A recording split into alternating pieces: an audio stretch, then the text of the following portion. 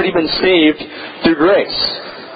And I think so many of us find ourselves in that same spot where you come to know Christ and you understand grace, the concept of grace, you understand it intellectually, you understand it in your heart even, but as you walk with Christ for a while, this whole legalistic thing creeps in and you start to think that you yourself can earn favor with God by your good works.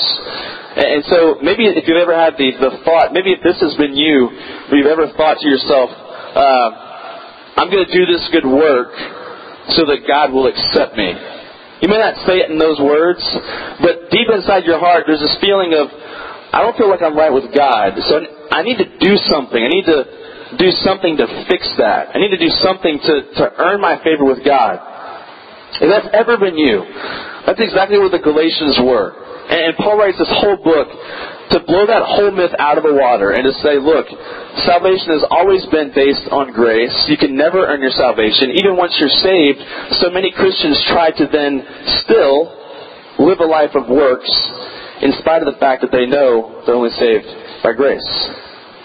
That's the backdrop for the whole book of Galatians. Your first discussion question for us this morning that I want you to discuss is this. Why do so many people bail on the Christian faith? Go ahead and discuss.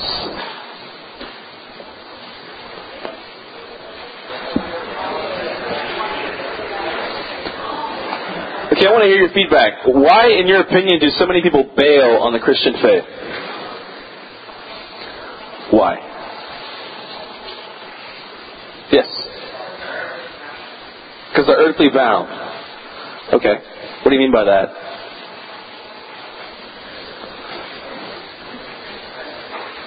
They're what? Okay, they're tempted by earthly things. What else?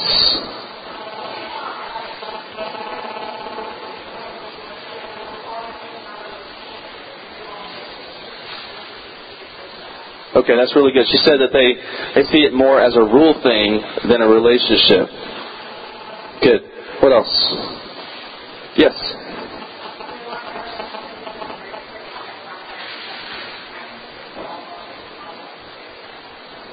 Okay, so maybe they came to Christ for the wrong reasons. They came to Him thinking that He might make other parts of their life better. Okay, that's good. What else? Okay, that's a really interesting one. All the hypocrisy in the church. So they see so many people that are two-faced in the church. Many of us would say that we are not that way, but we really are that way. So they see hypocrisy and they don't want any part of it. Okay, that's good. What else? You could probably have a long, long list of reasons why people bail on the Christian faith. There's one that I think this passage touches on that I think really relates to where you guys are at right now in your life. And it's this. I think many people that are your age bail on the Christian faith because something really simple. They see non-Christians having a lot of fun, and they see Christians perceived as sort of the boring crowd, right? And that's a pretty common perspective in the places that you guys carry yourselves, is it not? The places you have to enter every day, whether it's school or sports teams or whatever, there's a perception that the Christians are like the boring crowd, and the non-Christians, the unbelievers, they get to have all the fun. Okay? And that's the perception that most people have. Now the question is, are you one of those people? Are you one of those people that you feel like you're on the fence right now? You feel like, I don't know what I believe. I feel like I want to bail on this Christian faith thing. I'm not even really sure what it's even about. I'm not even sure if I want to be a part of it. There's so many pressures that are sort of caving in around you, and you feel like that you can't stand up against that kind of pressure. And believe me, there is nothing worse that's more pressuring than relationships and friendships. In fact, that's where the pressure comes from. It's your desire to be accepted so much by other people that you're willing to sort of cast your beliefs aside, or what you say you believe, so you can be accepted by peers. I mean, everyone experiences that on some level. So there's this issue that we all deal with, especially in your walk of life. And I think this passage really touches on this today. Look at Galatians chapter 6, verses 7 through 10. We're going to look at just 3 verses today. So if you're someone who just wants to give up, if you're someone who just wants to sort of cash in your chips of the Christian faith or just bail on the Christian faith, just check out, this passage I think is going to give you hope. I hope that it gives you hope. Look at Galatians 6, verse 7 and 8. Here's what Paul says. He says, "Do not be deceived. God cannot be mocked. A man reaps what he sows. The one who sows to please his sinful nature, from that nature will reap destruction. The one who sows to please the Spirit, from the Spirit will reap eternal life." Your next question at your tables is this: how does a life of sin mock God? Discuss that for a few moments.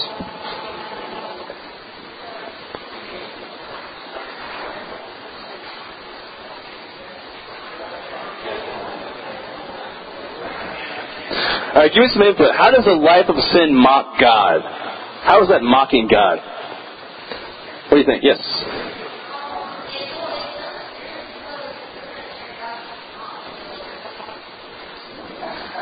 That's a really good point.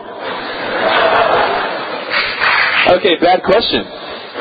Bad question. Okay, let's just say he could be mocked. Let's just pretend, hypothetically. Basically, it's going to get to this in the end. That in the end, God's going to have justice, right? God's going to make all things right. But how does someone? We'll say it this way: how does someone attempt to mock God by their sin? How does that even make the attempt? What do you think?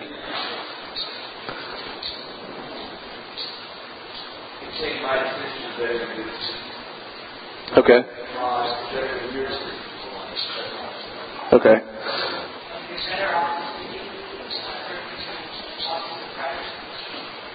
You're better off sinning than the person who's walking with Christ. Okay. Anyone else? How does it attempt to mock God? We'll say that word. Yes.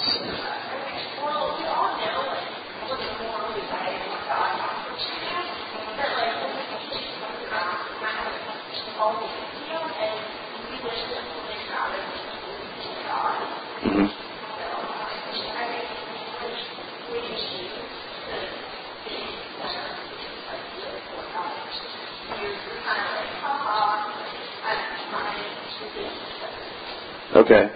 So just walk in the path that God wants you to walk, deterring from that and walking your own path is a way that we try to mock God. There's one thing that stands out to me in this passage when he says, "Do not be deceived." And I think one of those struggles that most of us have, especially at your age, is deception. Is just outright deception. I mean, just feeling like, okay, that in the end, this thing is going to work out in my favor. Even if I reject Christ, he surely can't be the kind of God who would ever send someone to a place called hell separated from Him. He surely wouldn't do that. But what's so funny about the whole hell thing? I hear so many teenagers especially say things like, yeah, a good guy would never do something like that. And they choose to reject Christ and walk their own path. And I've always thought this about hell. I've always thought that the whole idea about hell is separation from God. It's eternal separation from God. And so if you think for a minute that God is, you can reject Christ early in your youth and never come back to Him ever again, and He's just going to force you in eternity to be a part of a relationship with Him. God does not force Himself on anyone. And so if you've chosen that for yourself in this life, God is simply just going to give you what you want. He's going to give you what you want.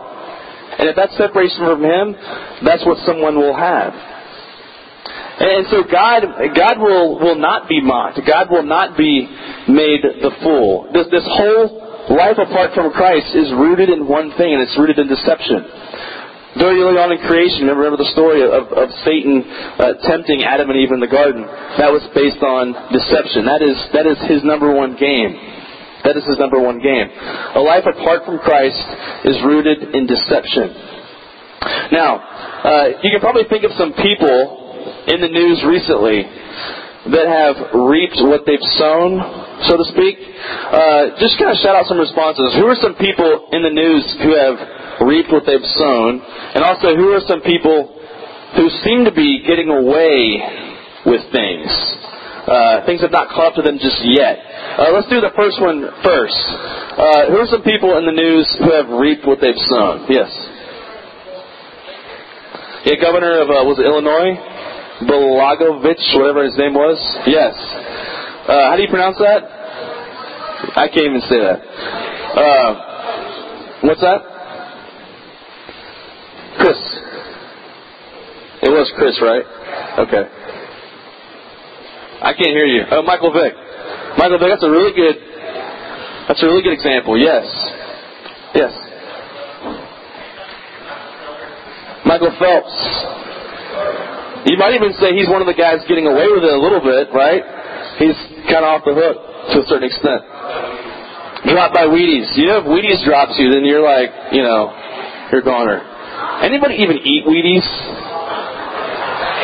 Why are they still in existence? Clayton? I used to eat Wheaties. Do you want to suggest someone, Davis?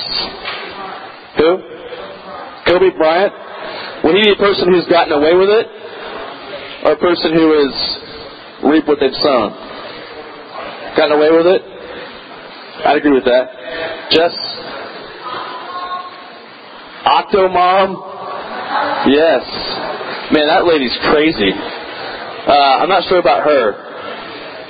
I'm not sure where she falls into the whole... I think having 8 kids that's some serious reaping there,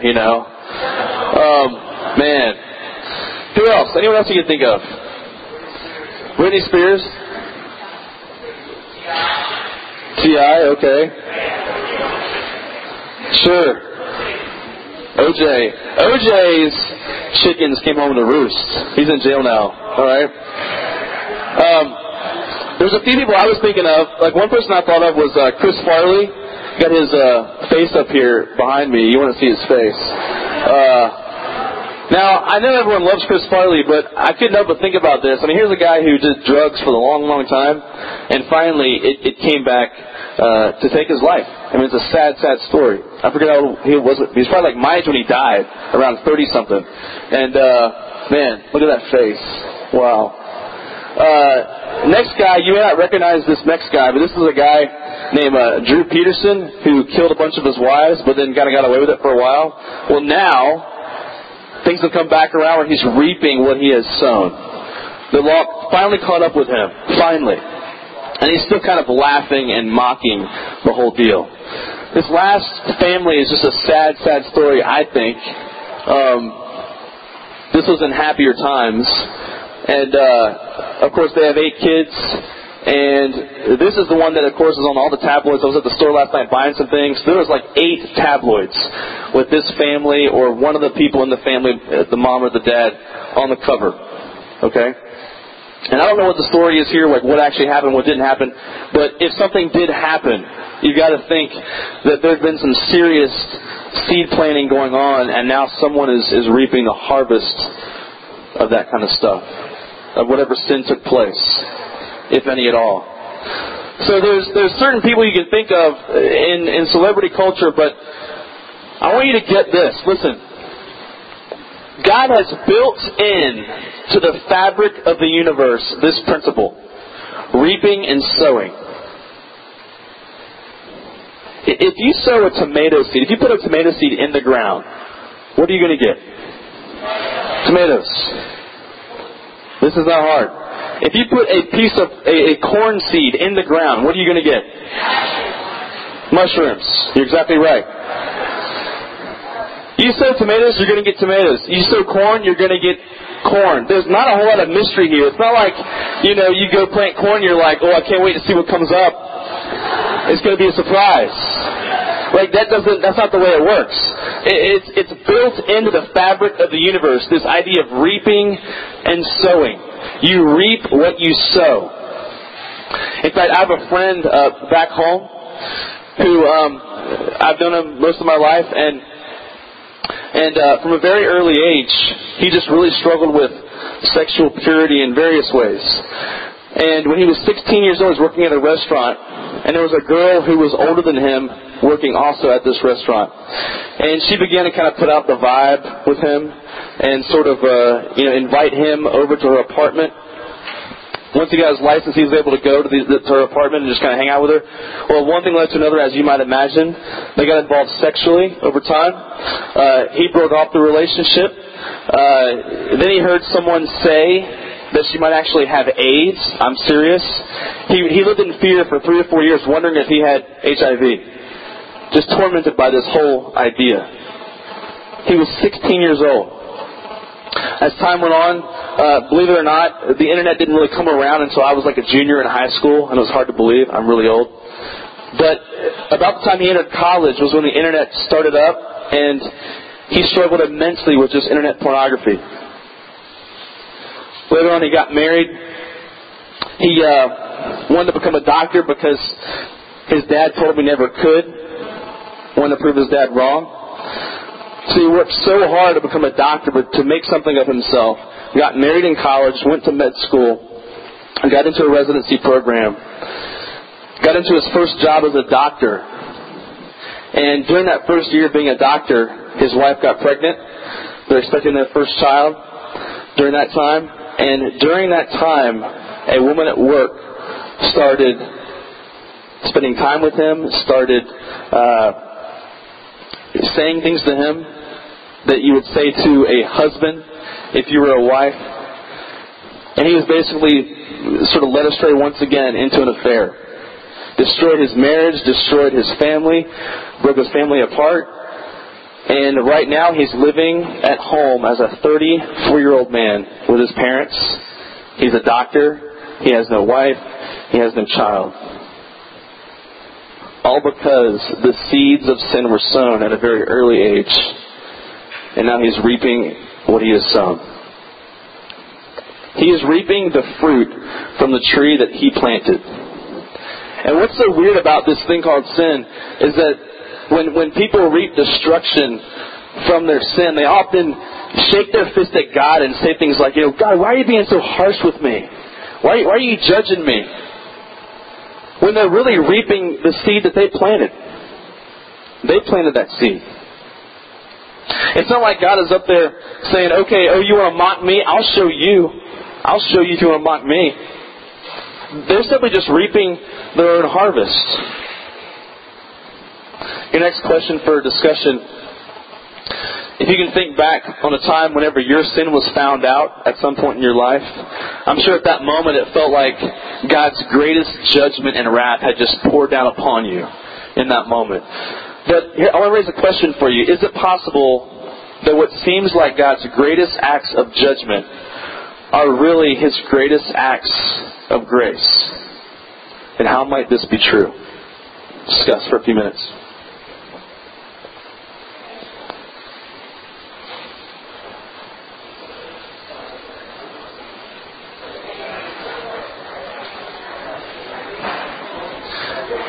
Okay, give us the feedback. How might this be true? How is it possible that what seems like God's greatest acts of judgment might be an actual act of grace? How? Yes.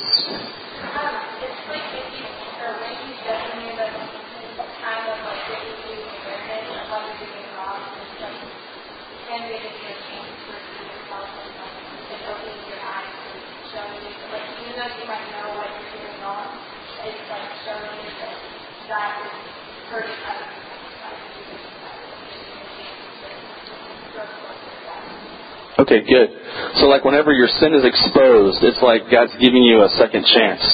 Maybe a third chance. Anyone else? Yes.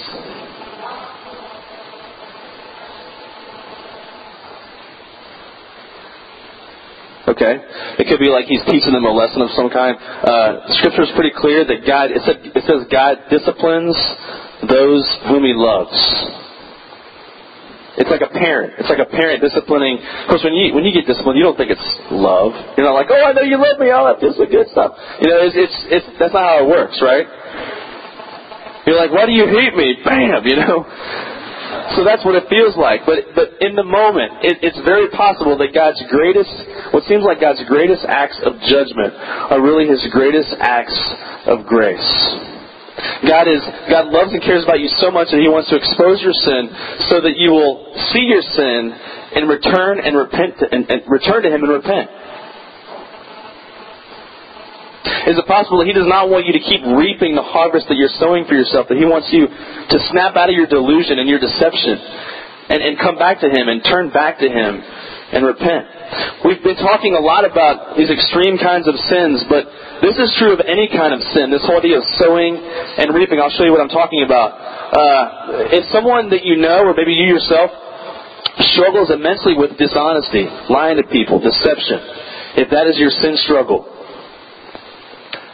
if you are dishonest in relationships, that's going to lead to broken relationships, which 10 years down the line, you're going to find yourself all alone, completely lonely, and you're going to wonder how you got there. And it started way back when you were in junior high or high school with the sin of dishonesty. Lying about people. Lying to your parents. No one can trust you. Do you know a dishonest person is probably one of the hardest people to be in a relationship with? You never know what's real. You never know what's true, what's not true. They could say they love you. You have no idea if they're lying or not. They could say they were over here when they're really over here.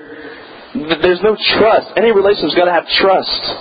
If that trust is violated and broken, it's a broken relationship. And you'll find yourself lonely over time.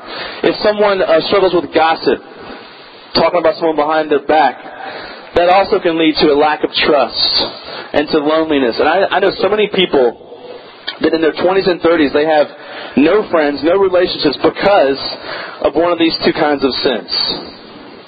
They planted that seed so early on in life, and no one ever showed them the error of their ways. And because of that seed being planted, it grew into a tree that was twisted and contorted and just looks ugly. How about the sin of jealousy? The sin of jealousy, if you plant that seed early in your life, it leads to unhappiness. You feel like you're unsatisfied all the time. Everyone else has what you want. And so because of that seed being planted early on in your life, it leads to unhappiness. It leads to bitterness. It leads to bitterness towards other people, bitterness towards God. So these aren't just sins that are sexual in nature. These are sins that really go across the continuum of all kinds of sins.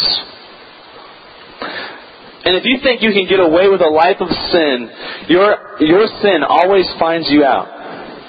And it's not that God is being harsh with you when He exposes your sin. He's simply letting you reap the harvest that you planted. And even that might be an act of grace. Look at verse 9. He says, "Let us not become weary in doing good, for at the proper time we will reap a harvest if we do not give up. Therefore, as we have opportunity, let us do good to all people, especially to those who belong to the family of believers." Are you tired of being a Christian? I'll tell you what, like in high school ministry, it is so amazing to me how many people, even in their youth, they get so tired of being a Christian. And I understand. I've been there. I know what that feels like. But how you respond to that feeling is huge for the rest of your life. If you're one of those people who just bails and rejects your faith, maybe not intellectually, but you bail on the church, you bail on surrounding yourself with other Christians that are like-minded, if you bail on that whole idea, you're planting a seed that could grow into something really ugly later on in your life. You're planting a seed. Are you tired of following Christ? I mean, are you already tired? I mean, does the idea of living the rest of your life for Christ sound like just the most boring thing to you? Are you tired of following Christ? Are you weary?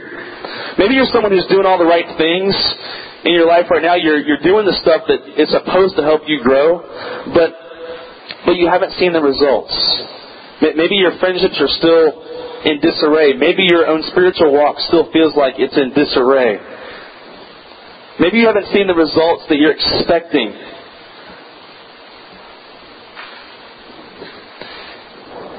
If that's you, I want you to let Paul's words sink in here for a minute. He says, let us not become weary in doing good, for at the proper time we will reap a harvest. If a seed sits on the ground long enough, over time, it's going to take root. Over time, it's going to take root, it's going to grow, it's going to blossom, it's going to produce fruit. If that's you, I want you to take what Paul is saying here. Let it sink in. Let it sink in. Keep pressing on. Don't give up. Don't let yourself become weary and reject your faith, reject the church because of it. Keep pressing on. Don't give up. For you guys that are freshmen, that are new freshmen, guys, you're going to be tempted beyond measure. You will be tempted beyond measure this coming year, this summer, this coming year. I see a pattern in our kids here. The summer after their sophomore year is usually the make or break summer for a lot of kids in this youth group. I can predict that kid who's a sophomore will not be back in the fall. Chances are pretty good. That girl, really good chance she won't be here in 4 years. Really good chance she will have grown weary. She'll reject her faith, reject the church. She'll start planting seeds that are going to lead to something really bad later on. So for you freshmen, you will be tempted, believe me, to give up on a lot of things this year and in the coming years. My encouragement to you is the same encouragement that Paul gives us. That is, do not become weary. Do not become weary in your Christian walk. These words give us hope. These words give us hope. There's two things I want you to take from this passage. One is, if you reject Christ, you will reap destruction. There is no mystery here. Just like I said, when you plant some corn, you're going to get corn. If you reject Christ, you will reap destruction. You might get away with it for a while, but eventually, at the end of your life, you'll reap broken relationships, broken marriages, broken friendships. Broken relationship with God is the one that is most important, the one that's going to hurt the most. If you reject Christ, you reap destruction. Secondly, the fruit of following Christ may come slowly, but it will come. It will come. It will come eventually. Guys, I don't want to say this. I'm not trying to sound like arrogant or self-righteous. I really debate if I should even say this. I don't want it to sound a certain way. But anything I've ever done in my life is only because of the grace of God. That's the only thing that I can give credit to. It's not me. Because I know that I'm a wicked, twisted sinner. That's who I am. But I was thinking back on my life as I was looking at this passage. And I was asking the question, what could my life have been like if I had sowed different kinds of seeds growing up? In other words, like when I was in a relationship with a girl my sophomore year, and she was pushing the envelope physically, and I broke up with her. What if I hadn't broken up with her? What if I had stayed in the relationship? What would my life look like now? If I hadn't been involved and been discipled by other men in my life, if I hadn't really been pursued by my youth pastor, if I wasn't in a Christian family that brought me up to follow Christ, what would my life look like right now? It's a scary thought. It's a scary thought. And it really helps me understand the grace of God, because I could have been born somewhere totally different family, different church, and yet God in His grace for some reason allowed me to be born where I was, the family that I had, the friends that I had, the youth pastor that I had. And I praise God that those seeds that were planted early on grew into something that I'm really happy with today. I'm still a sinner beyond measure. But God in His grace has allowed me to have an amazing wife, an amazing family, an amazing church, an amazing youth group with you guys. And I think it's incredible. But where would I be today if those things hadn't been done? Guys, you're at this pivotal point right now where these seeds are being planted right now. And you know what they are. You know what they are. And the question is, are you going to grow weary? Are you going to grow weary? I want you guys to go ahead and pray at your tables. Just whoever leader you have at the table, just go ahead and close in prayer and just pray for the guys or girls at your tables, and we'll be dismissed. Love you guys.